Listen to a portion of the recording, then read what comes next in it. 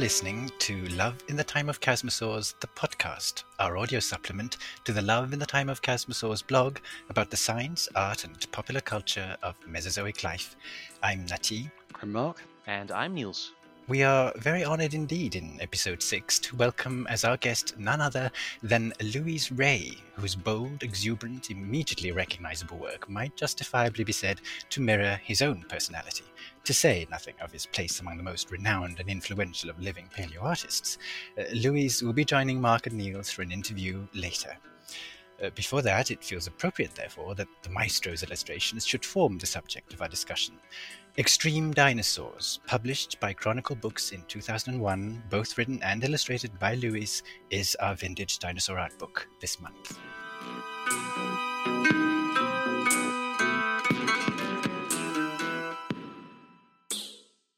But first, as ever, we begin with some news from the Paleosphere. Mark, would you like to start things off?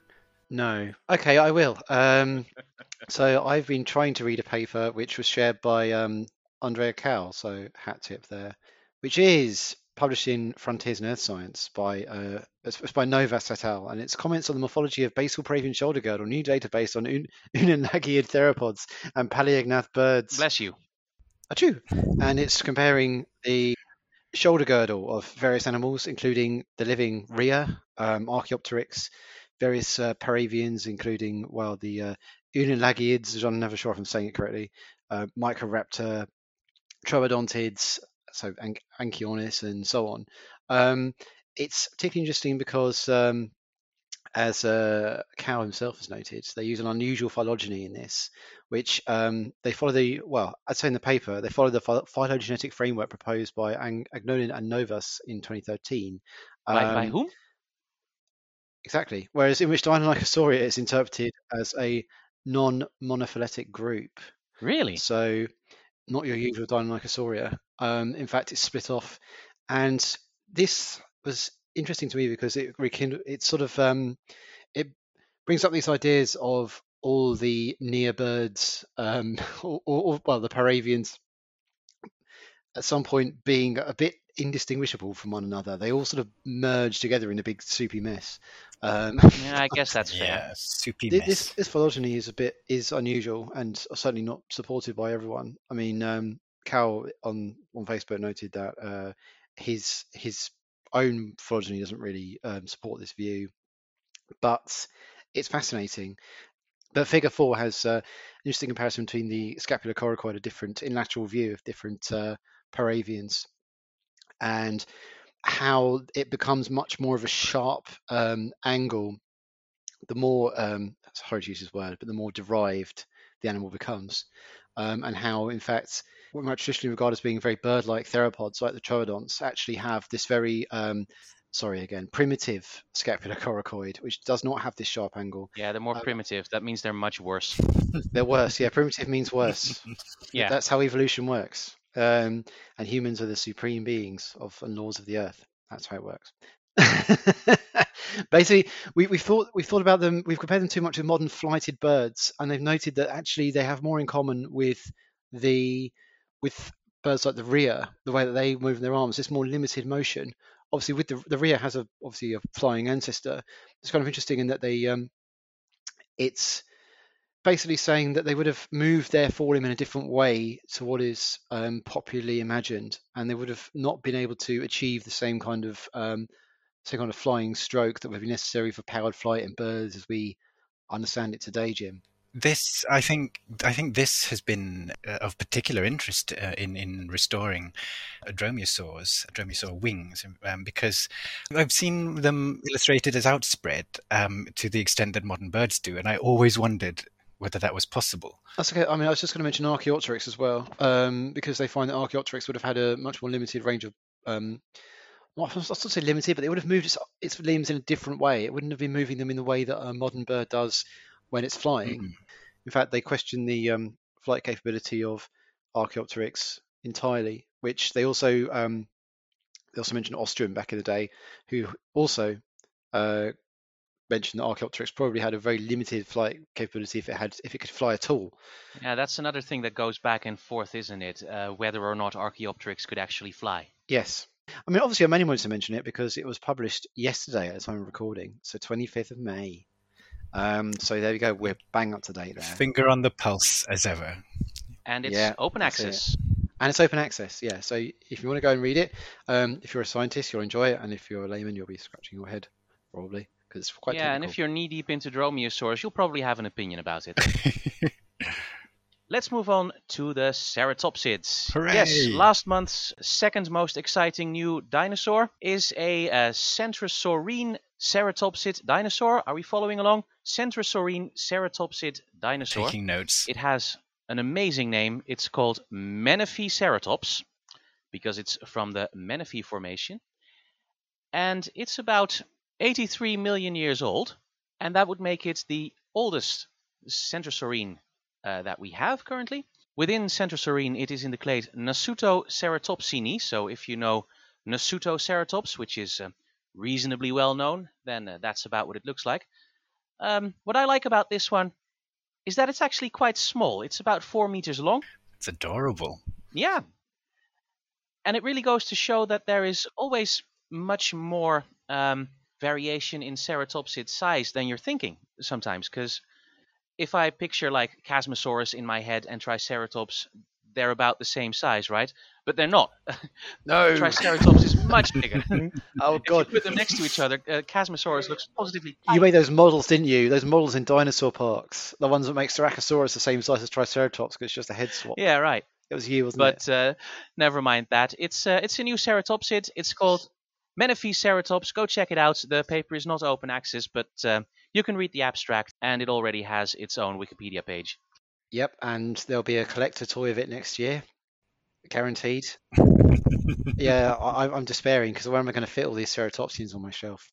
And so, on to our star dinosaur for this month. I am once again very, very delighted to have tidings of a new hadrosaur. I do actually have Niels to thank for first alerting me to this in the early stages of the news breaking. You would have found out. Oh, I'm sure, yes. Clatolophus gallorum, a parasaurolophine hadrosaur from the Upper Campanian of the Cerro del Pueblo Formation, Coahuila, northwest Mexico. It's the most complete Lambeosaurine to date from Mexico and much more closely related to the North American Parasaurolophus than to the contemporaneous Velafrons from the same formation. The real prize among the uncovered remains, which include most of the tail, a femur, scapula, and some other elements, is, of course, its beautiful skull, some 80% complete, with its spatula-shaped crest intact, which is exactly what one wants. Absolutely spectacular. Indeed. It's exactly what one wants in a Lambeosaurine discovery. As far as I've been able to find out, it was first spotted weathering on the surface as far back as 2005, actually, but serious work, field work, didn't begin until 2013. In an exquisite alignment of the stars for this episode, one of the life restorations accompanying the paper is by our guest this month, Louis Ray. His pair of Clatolophus sport a bold red and black crest and a prominent wattle, some pretty distinctive Ray hallmarks, I would say. Though we don't have as many attempts at illustrating this animal on social media as some theropods we could mention, but which delicacy forbids, I was nevertheless happy to see a fair few attempts once news of this publication began to filter through. Of course, Lambeosaurines do have their magnificent crests in their favor when it comes to reconstruction, so perhaps they tend to fare a little better in the popularity stakes. But anyway, you can very easily search for this animal now on social media, and a slew of very lovely reconstructions will come up. And really, that's about all I have to say about it. Including yours. I made two modest sketches, 3 if you count an extremely sketchy one. But yeah. And as usual, they're beautiful. And if you'll allow me, I'll put it up on the blog. Thank you. Yes. Gosh, yes, be very happy to. And about the Louis Ray one, he was actually sitting on that one for a while because he made it way back in 2019, way back in the before times. Yes, indeed. So he was continually he was continually pestering the authors about, okay, when is this paper coming out so I can finally publish the blessed thing. He's very happy it's finally out there. Oh yeah. I mean, this comes up in the interview, which people need to listen Hurrah. to. All right. Thank you, everyone. So now, on to our Vintage Dinosaur Art book. Vintage Dinosaur Art. Niels, as you were the actual person with the physical copy in this instance, perhaps you'd like to begin. Yes, thank you, Unity. This is a book called Extreme Dinosaurs, written and illustrated by Louise Ray. It's pretty strange to have a book from the 2000s on our Vintage Dinosaur Art segment. But there you go. We have the rule that anything older than 20 years is vintage now. So like it or not. 20 years or older, and it's so that I don't run out of books that I can buy on eBay. Basically, that's why I originally came up with that. It's like, yeah, 20 years, that's good enough, and then occasionally I stretch that as well, just go like vintage-ish. It's all right, but anyway, this nevertheless, it's so historical now that I think we can review it in the same light as things like Normanpedia or Burian, because it has. It's aged rather well, but it has aged. It has aged, and I do think that some of the illustrations in here are rather older. Yes, they're from the 90s. I mean, there are a few we can talk about. Yeah, so the way the book works is it's basically a showcase for some of his artwork across the years, also a way for him to bring to the masses the new types of dinosaur research that he's very excited about, especially concerning the link between birds and dinosaurs, which was, of course, in full swing, including what he calls the new Chinese Revolution, with all these feathered dinosaur fossils showing up. That was all happening right then. What's possibly most fascinating about this is that, having spoken to Louise now, we know that a number of these are things that, or concepts that he wanted published more widely. He would ideally like to have published more widely, but his ideas are just being rejected as being too crazy and out there, especially in the 90s. I mean, that I believe, I'm not sure exactly how old that feathered Deinonychus scene is, the one where you just see their heads and there's one running along in the background, rather than the other one, the turkey one. But we can get to that later. But the one where you just see their heads, it's at once very 90s and yet at the same time very surprising for the 90s. I mean, they have the same kind of Allosaurish, very deep head that we now know are being correct for that time, but nevertheless they are feathered and almost as fully feathered, almost as we would restore them now. That's the kind of work that he was doing back then that got him blacklisted by the Dinosaur Society for being too wacky. It's like, what's this? This is a ridiculous idea. You can't have feathers on dromaeosaurs. Yeah, and I think it was probably around this time that the turning point sort of came, right? Especially with all the fossils from China coming in. Yes, and I think that's why that the Chinese feathered revolution scene is one of the most important pieces that appears in this, because yes, that is the turning point. That is when suddenly everyone has to look again at Louis' work and go, oh, hang on a minute, actually they really were that crazy. They really were feathered.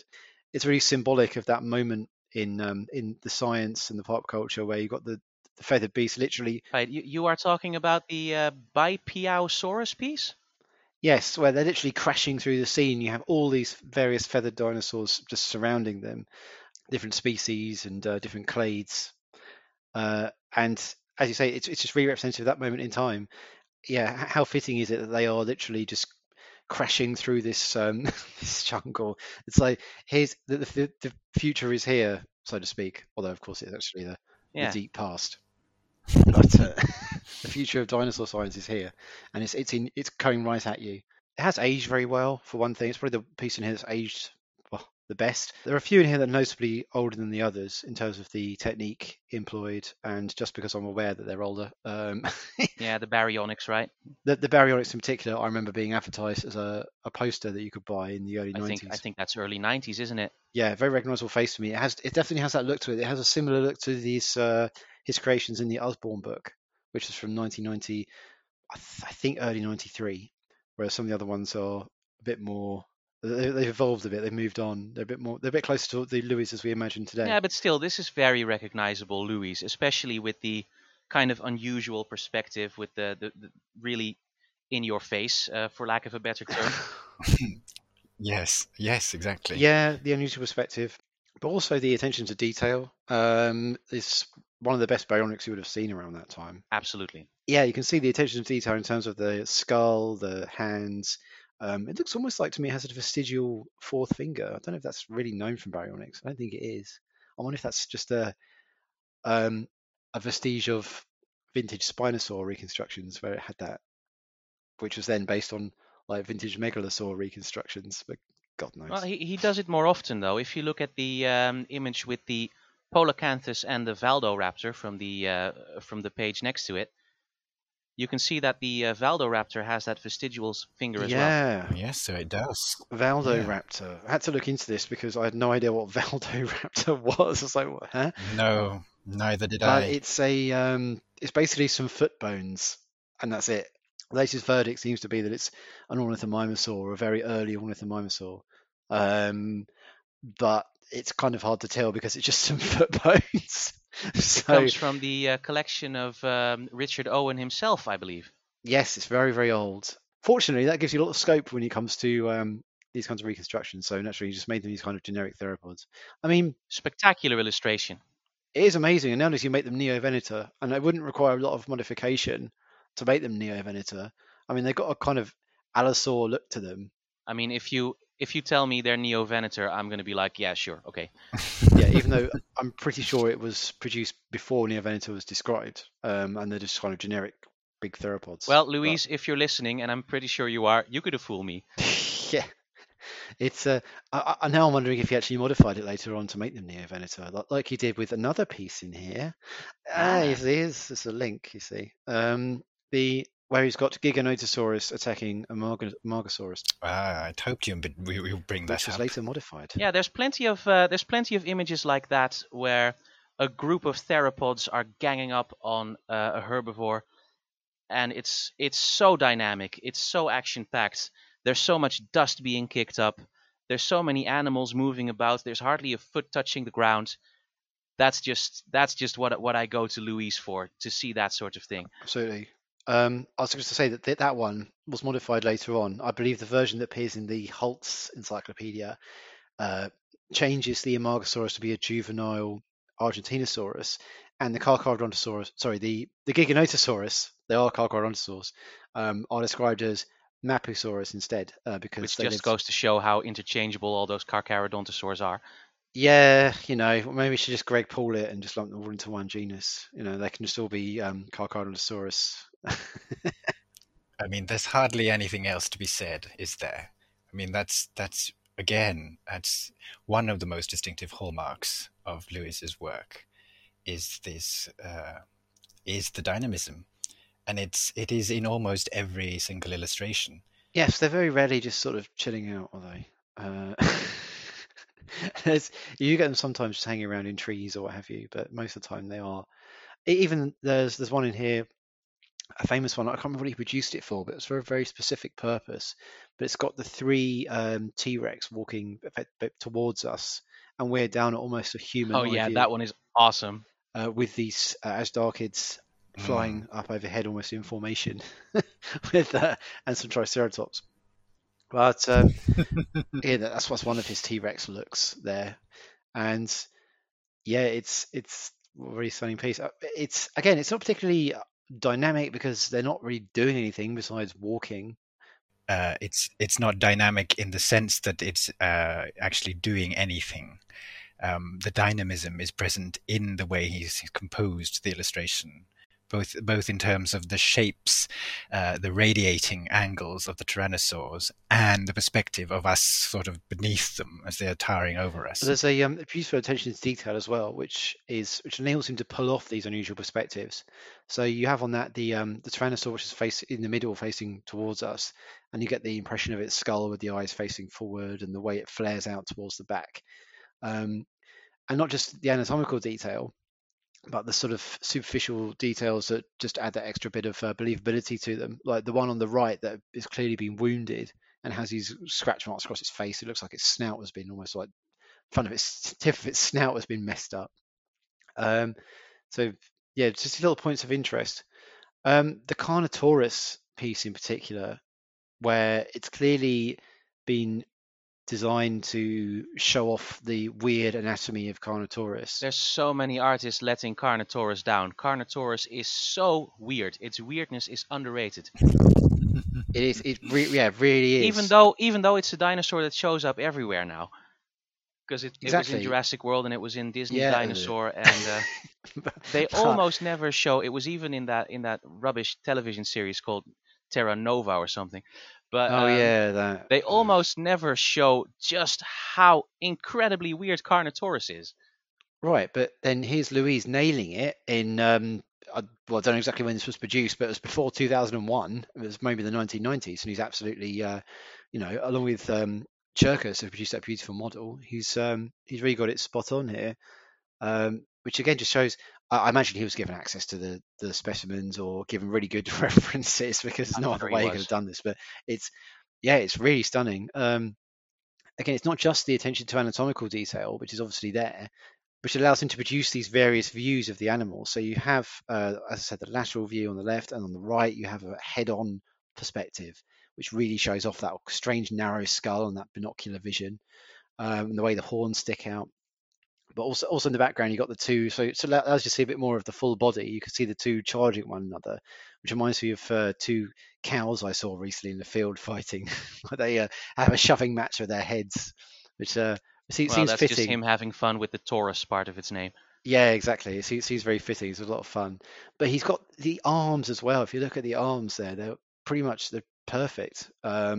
It's missing. It doesn't have the claws because it didn't have them. And they've turned out in a weird way because that's exactly how it was. It had these funny, oddly positioned arms with like virtually no claws on. That to me is the weirdest thing among all the litany of weirdness of Carnotaurus, the arms. Yeah, definitely. It's not just that attention to anatomical detail, but again, same as with the T-Rex, it's the surface details.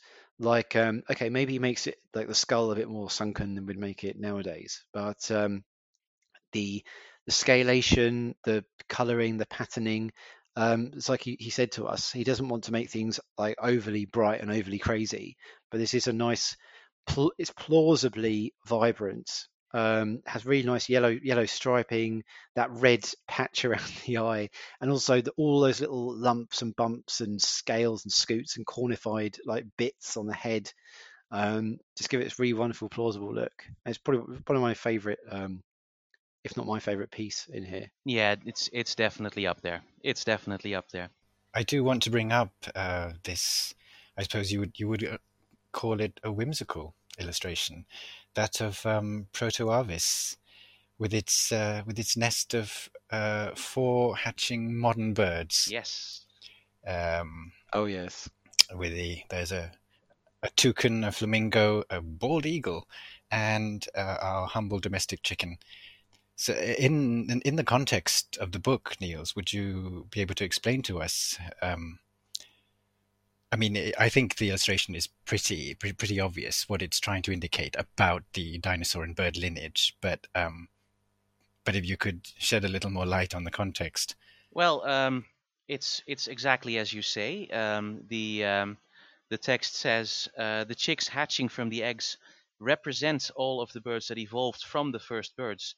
However, not everyone agrees that Proto-Avis was related to birds. Future research may change our present picture of it. And that is a caveat that he makes throughout the book. He is very much aware, and I think you'll find that from the interview as well. He is very much aware that science is changing all the time and his images will become outdated. In that case, it's very fortunate he included a caveat. Yes, because that turned out to be indeed the case. Yeah. Okay, yeah, that one, I don't know. I find a bit on the nose, but I think it's probably effective. It's probably effective for kids, like ramming the point home. The chapter that it's in is called "Are Dinosaurs Alive Today?" and it does include the sentence, today most scientists who study ancient animals agree that all birds, including the first birds, descended from theropod dinosaurs. What they don't agree on is which theropods evolved into birds and when it happened. So And they still don't. that's where science already was at around 2001. Pop culture is still not catching up. No, unfortunately.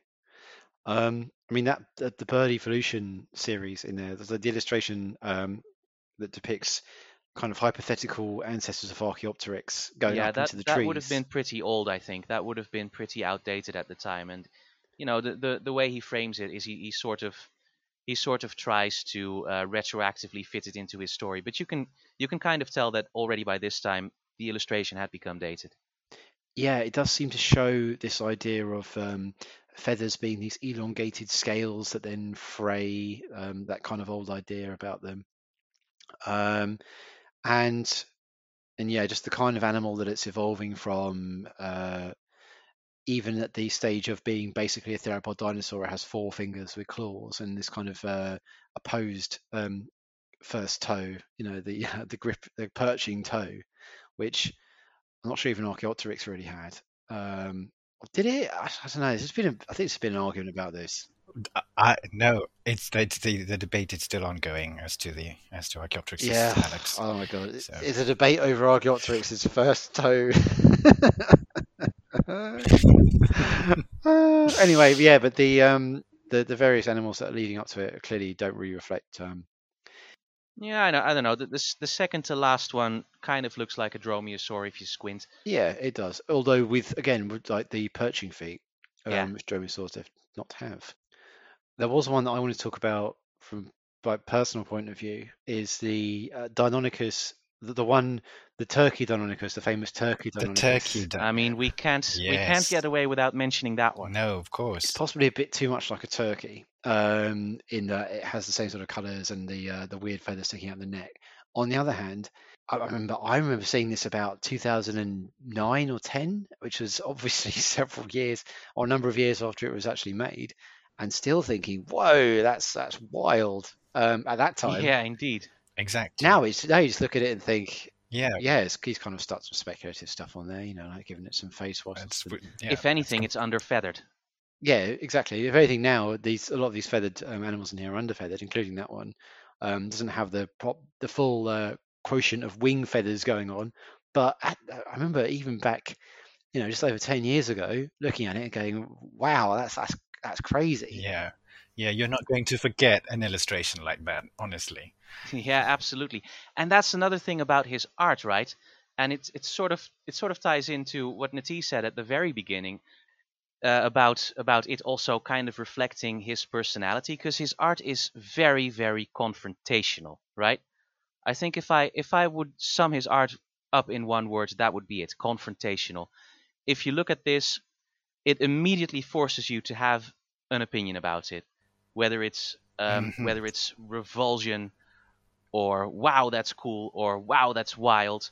But it forces you to think about it, and it forces you to consider it. Exactly. What's so great about this is that it's kind of an all yesterdays kind of idea, but some speculative paleo art with speculative soft tissues and so on, but obviously way before all yesterdays came out. And I know that they weren't, we can't give Darren Naish all the credit in the world, much as he'd love it, of course, because he's a massive ego. John Conway, don't get me started on John Conway. But much as I'd love to take all the credit, I know that other people were doing this before. I mean, you got John McLaughlin back in 1979 doing this kind of thing, but this for its time. We have to talk about John McLaughlin at some point. Yeah, definitely. That's probably maybe our next one. But this for its time is wild, and yeah, as you say, it's so confrontational. There's the one that he's literally standing facing you and saying, "Yeah, this is what I look like because I am an animal, and I could have looked like this. I don't have to be this cool, sleek dromaeosaur, scaly, pared down hunting machine." Whereas this is saying, well, actually, maybe it was more like a fancy modern bird, and it had wattles, and it was a bit, and daft looking feathers, and awkward looking fleshy bits, and weird hair-like feathers coming out of its neck in this kind of ugly-looking way. I mean, yeah, it could have done. Why not? So, I mean, yeah, Exactly. we say that now. Well, of course, it could have had all these things. But then back at that time, when you were so used to this particular paradigm, this particular look for these animals, that you get this is indeed very confrontational. And this is what Lewis has always wanted to emphasize, is that these are animals and they're not the monsters, or they're not the pop culture creations that people often imagine them to be. They were real animals that existed, and they may have been goofy, and they may have done silly things, or had wild colors, or wattles and fleshy bits. So yeah, I think, in short, it's really ahead of its time. Yes, indeed. Thank you so much. And that's Extreme Dinosaurs, a showcase for the work of Louise Ray. If you are unfamiliar with Louise's work, this would be a good place to start. And where have you been? If you're unfamiliar with Louise's work, are you kidding me? Sorry. Yeah, there we go. It's a vintage dinosaur book from 2001. We're all old now. Now, speaking of Louise Ray, I do have to preface this because the interview does kind of start in medias res. No sooner had we started the recording, or Louise Ray started gushing over one of his favorite paleo artists of all time. Who could it possibly be? Indeed, John Sibbick. What did you call him again, T? The consigneur of paleo art? The consigneur of paleo art, yes, indeed. Well, there you go. It turns out Louise is a big Sibbick fan, so that's where the interview starts. Yeah, you see? Enjoy the interview.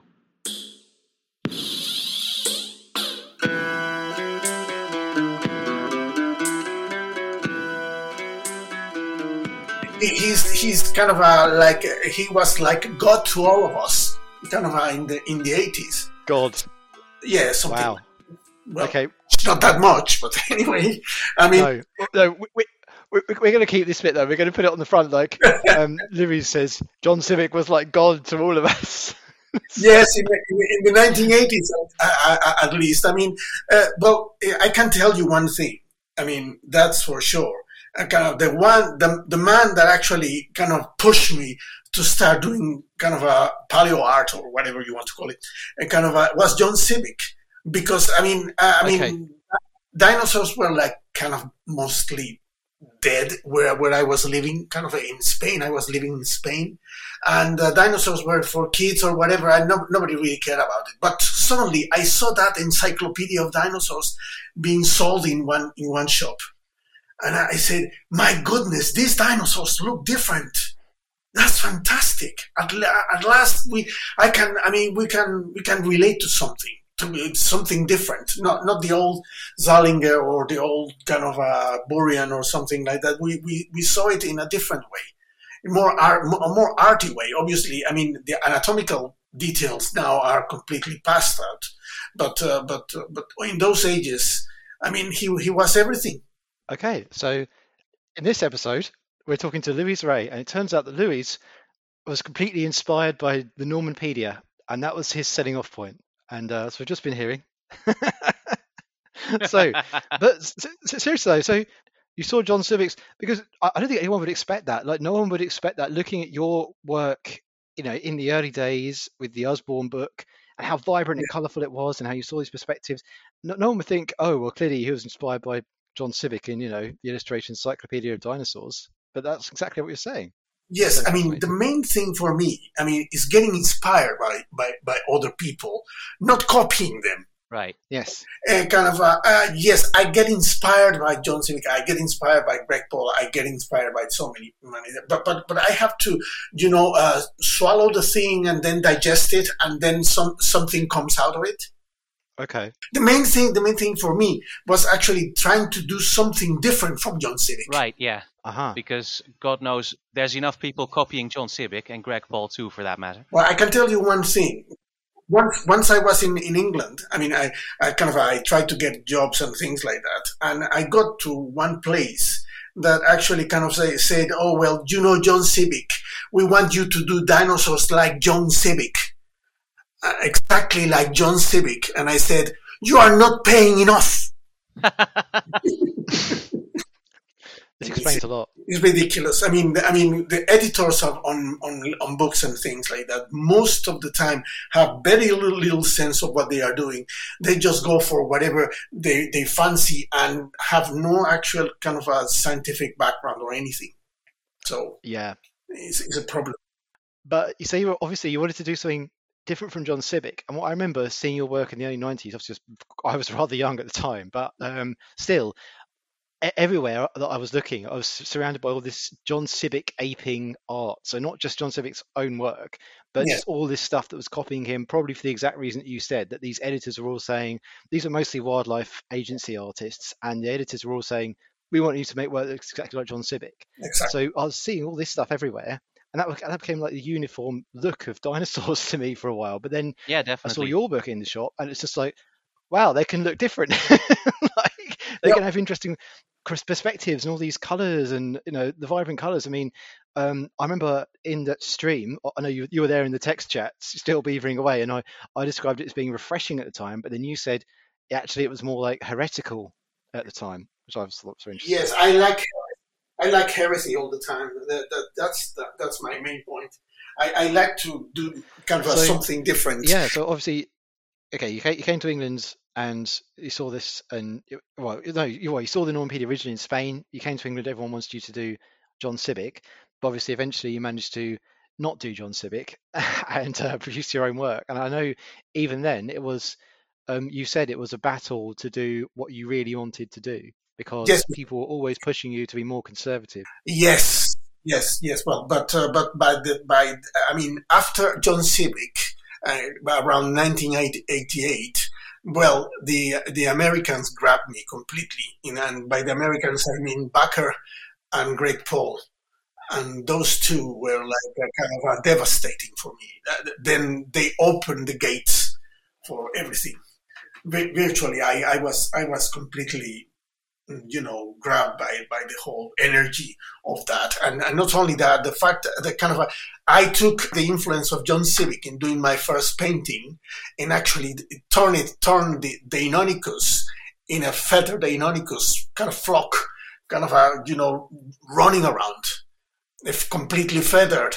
I think nobody would have dared to do that ever. I mean, you can see that painting. I mean, that painting right now, and obviously the hands are wrong and things like that, because I took the hands from John Sibbick, but nobody was doing kind of the right hands, the right theropod hands in those ages. They're always, not even Greg Paul got those rights at the time. When I saw the first reconstructions of the good reconstructions of T-Rex, for example, something like that, and you see the gastralia and the sternum and all, and you see, that makes sense. It's a little bit like the change of posture.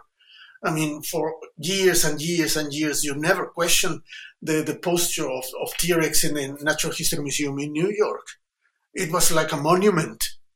So actually, when you saw that, suddenly the animal could start walking instead of actually kind of dragging its tail like a human, like a Japanese man inside a rubber suit, kind of doing Godzilla.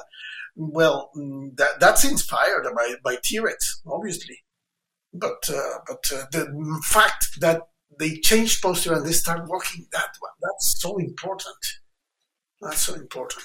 Yeah. Sorry, getting back to, because I want to talk a bit more about the Osborne thing, because of course, what we also talked about on that live stream was because I guess by that point you'd seen the dromaeosaur hands, because the hands of the Deinonychus in the Osborne book are very obviously, they're featherless because you were begrudgingly made to make it featherless, but they do have that more modern appearance. No, it's in those ages it was impossible to actually feather a dinosaur in any book, really. So that was already. Yeah, it was too radical, but I got radicalized kind of as time went by. I mean, by the end of the 90s, I refused to do jobs of the Deinonychus or of Velociraptor without feathers. Did that, if you don't mind me asking, did that really cost you? Like, did that cost you quite a few jobs? Yes, not only jobs, but reputation. I was classified as a science fiction artist. Really, I wasn't I was badly received by a lot of kind of academics in general, and I was blacklisted by the Dinosaur Society as a troublemaker.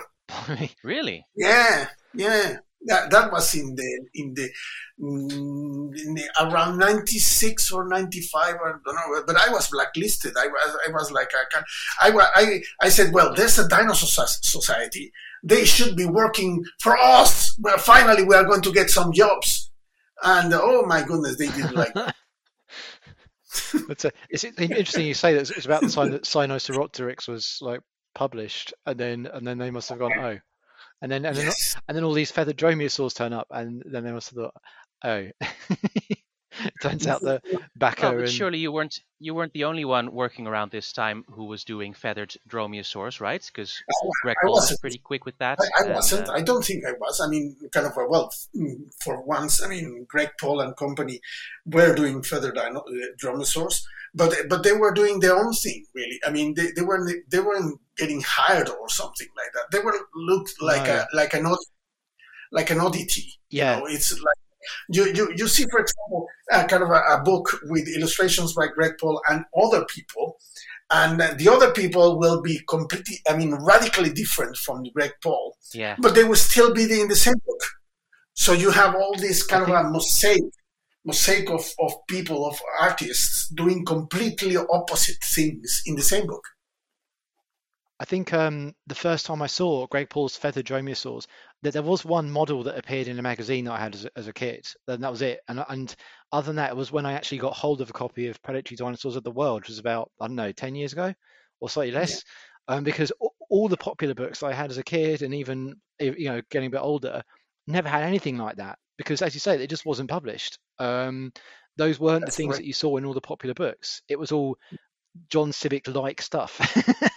Not to insult John Civic at all, but it was like it was that more conventional stuff. There was none of that radical stuff going on. I mean, when feathered dinosaurs like that did appear, it was always, wow, what a crazy, wacky idea. Like, there's no evidence for this, but what if?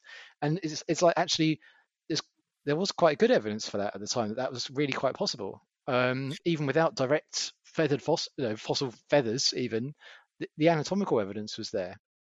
So of their relation. Yeah, you should have seen me at one of the meetings of the SBP, the late 90s or early, more or less late 90s or early 2000s, when I was kind of when the Oregon team, it was the famous Oregon team that actually kind of advocated Longisquama as the origin of birds. And they said whatever it had in the kind of on the back, those structures were actually the beginning of feathers.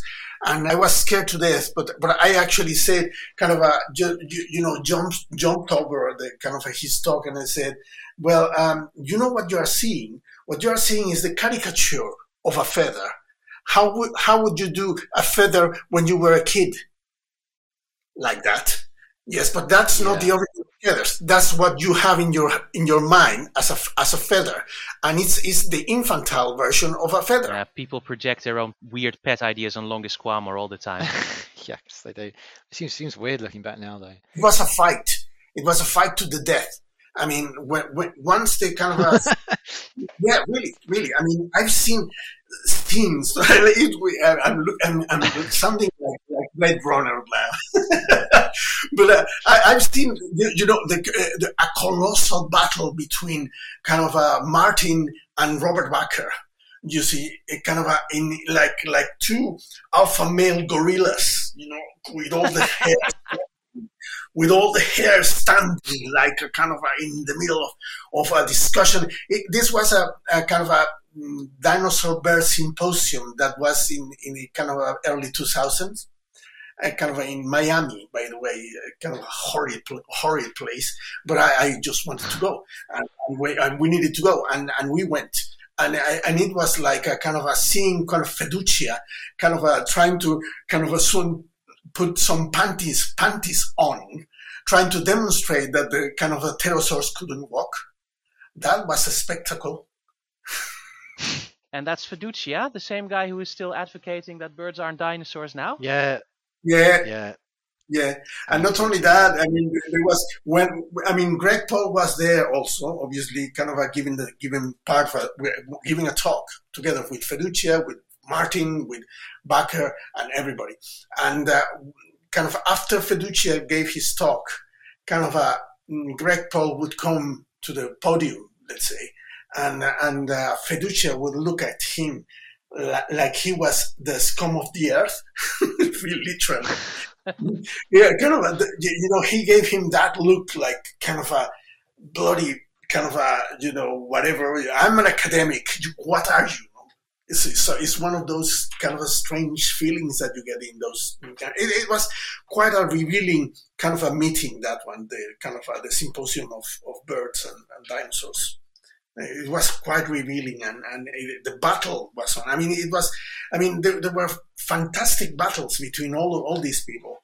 Kind of, they were passionate about their own thing, and especially Martin and Bakker. Martin and Bakker would collide all the time, kind of like really, really powerful way. Wow, that would have been amazing to see. Yes. I kind of see it as a beat 'em up game now, like Martin versus Bakker, round 1, fight, and then they come in, and it's like something like heresy, that. heresy. So, Luis, how long? Because we kind of know how it turned out. It turned out that the Bakker and Greg Paul side of things was kind of vindicated by history in the end. How did that affect you? When did you start to find that your reputation was improving? Maybe that did you find that you were getting more respect as time went on? Well, yes, but at the same time, blacklisted by the Dinosaur Society. I'm the kind of person that actually is either loved or hated. Is kind of it's either you love what I do or you hate what I do, and there's plenty of people in both sides. So actually, I have found that about your work. Yeah. The only thing I can do is be myself, kind of, and obviously, many people say, for example, that my dinosaurs are very colorful and things like that. But they are not colorful to the level of being clowns. I don't like clowns. Well, nobody does. No, but the thing is, it depends on what technique you are using or how your vision of color is. You can actually do things colorful, kind of very colorful, but without being colorful in the sense of making it clowny or stupid or look stupid. I try not to make them stupid. If someone finds it stupid, it's up to them. We mentioned Normanpedia, as we call it, just now. Mm-hmm. And you, Luis, illustrated your own dinosaur encyclopedia. Yes. About back in 2007, I guess. A decade and a half ago. Yeah, the kind of the Tom Holtz encyclopedia. That was you have no idea. Really, when I had the book in my hands, it felt like a kind of an enormous weight. It was like a kind of, oh goodness, at least I've done something. Really, I'm very proud of that, and I'm very proud of having been able to work with Tom Holtz in that sense. He came out of the cloud of the academia because he's an academic with a kind of a with such a pedigree, let's say, and working with him, and he came back. He came down from the cloud to all mortals. From his ivory tower, you mean? No, but in the sense, Tom Holtz is such an authority. Yeah. In that sense, and he said he's so down to earth at the same time that actually working with him was like a privilege. Because essentially he liked my work, and I in those ages, obviously I almost couldn't understand why he liked my work, but we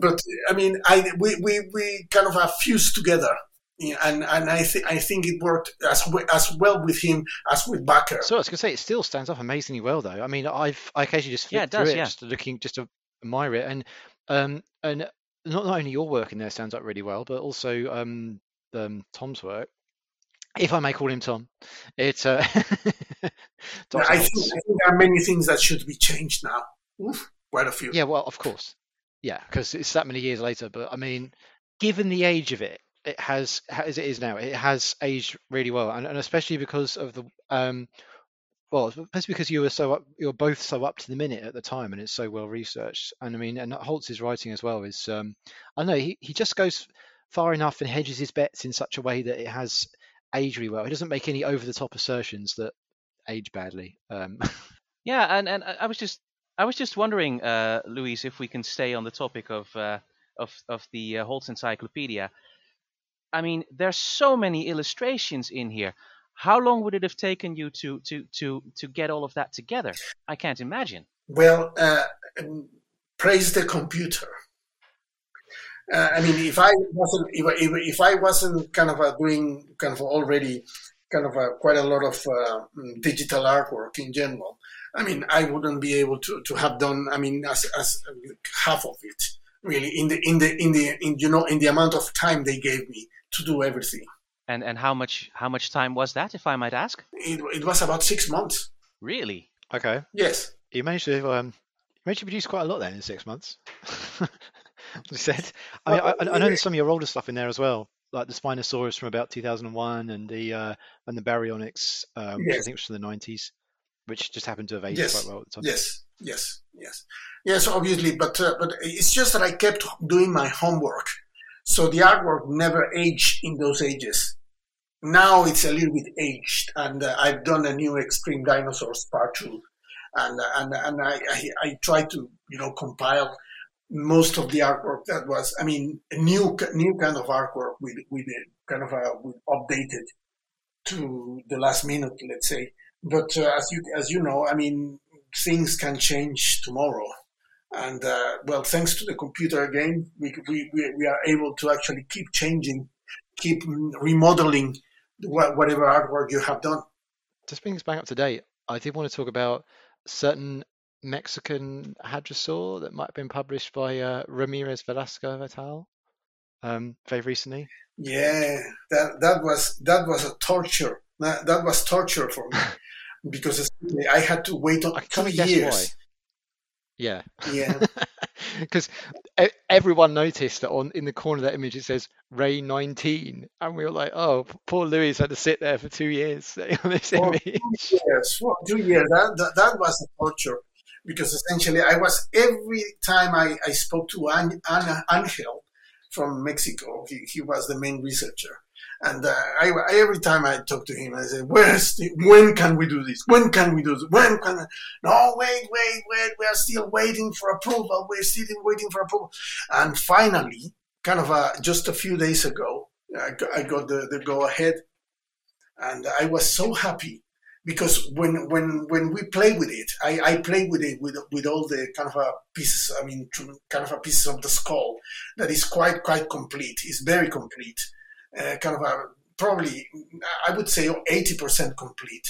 And it was beautiful. It was completely, I mean, it was a Parasaurolophine, but Parasaurolophine, or I don't know how to pronounce it. And anyway, but it wasn't like Parasaurolophus at all. It's a different kind of thing. The kind of, it looks very distinct. How do you pronounce the name of the actual genus? It's Talatolophus. Talatolophus? Yes, Talatolophus is like a kind of he uses kind of a mixture of Aztec and kind of a Latin.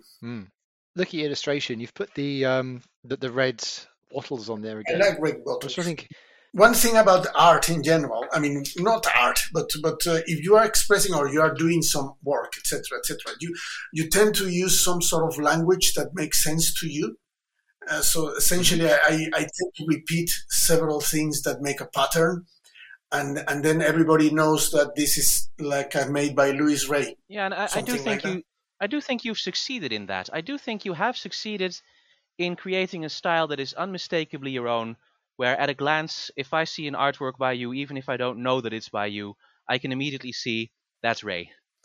Well, I appreciate that. Even if it is rubbish, at least it's my rubbish. You can never let the kind of the computer or your pencils or whatever you are using to kind of portray something, you can never let the medium take the kind of the advantage of you. So if, for example, people use very sophisticated programs on kind of on computer and things like that, you will notice the program before you notice the persona that is behind that. Right.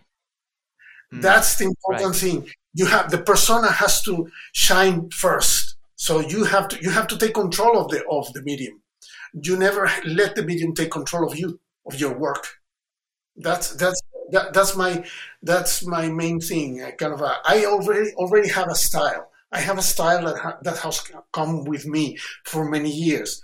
So the only thing I can do is actually take the tools and use them. But many people let the tools use them, and that's something that I don't agree with. Because essentially, yes, there are many people that are doing fantastic jobs now. They are doing fantastic dinosaurs, so realistic that it's unbelievable what they are doing. But you never see kind of the person that is doing it. You see the machine that is doing it. Yeah. So, Luis. Yes. What do you think is your paleo art future? Are you working on any new projects? Oh my goodness, my paleo art future. Just a few, I think. I mean, right now I'm starting to do kind of tentatively a mural for kind of a Naples, for a museum in Naples.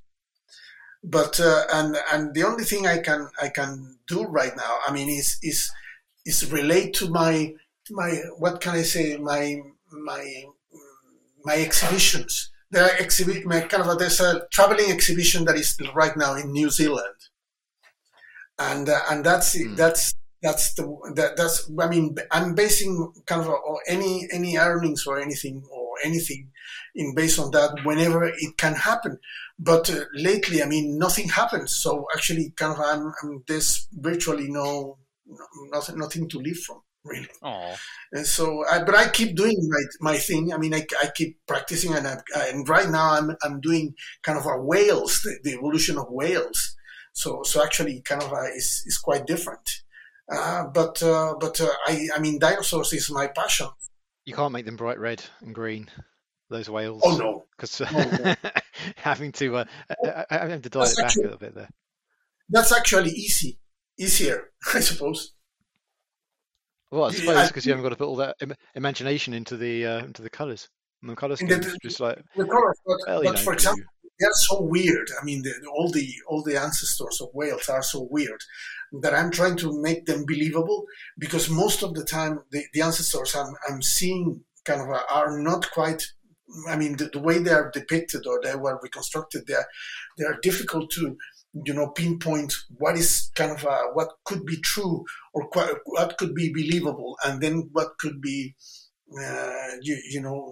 either speculation or simply monstrous, because I mean some of the skulls are almost lizard-like. Yeah, right. You look at some of those Basilosaurus. Yes, that's where that came from. Yeah, Basilosaurus, because it looks like a lizard. Yeah, it looks like a mosasaur. Yeah. It looks like a mosasaur. It does. It's very serpentine as well. Yeah, and with this kind of uniform teeth, which look very lizard-like. Yeah, but on the concept of color, there's plenty of very colorful, very striking dolphins out there, isn't there? Yeah, of course. Yeah. Yes. I just been it's a matter of using a little bit of imagination to try to make things more attractive in general. I mean, especially if you are trying to make a mural for people to be kind of attracted to or something, is difficult. But especially with mammals, because mammals are so predictable. Rubbish, aren't they? Yeah. But anyway, what can we do? Just don't put a fleshy red wattle on a dolphin. No. I can't. No. Yeah. I think it's interesting to play around with the limitations and find the creativity in there. It is.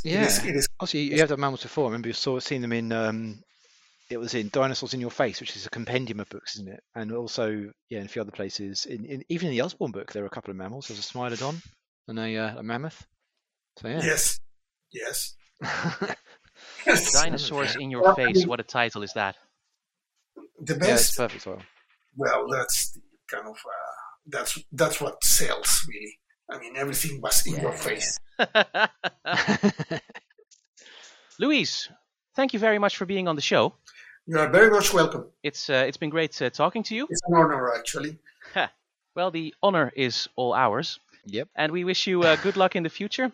And thank you for being here. Yeah. Thanks to you. I'll keep going. I'll try to keep going as much as I can because this is my passion. Fantastic. Absolutely. And nobody is as passionate as you are.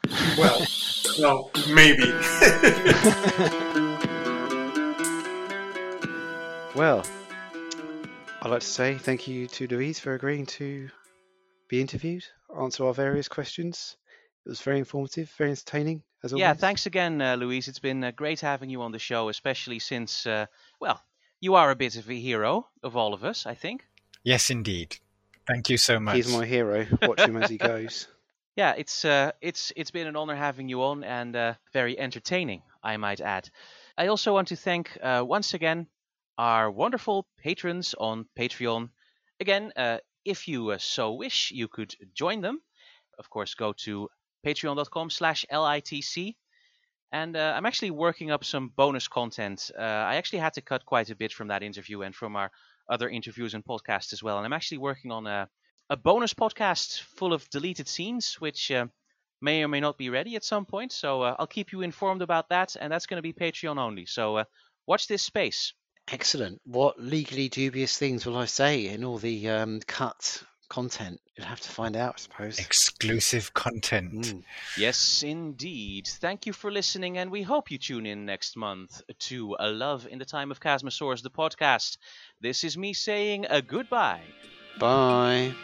Thank you so much, everyone. Bye-bye. Thank you for listening to Love in the Time of Chasmosaurus. Our blog can be found at chasmosaurus.com.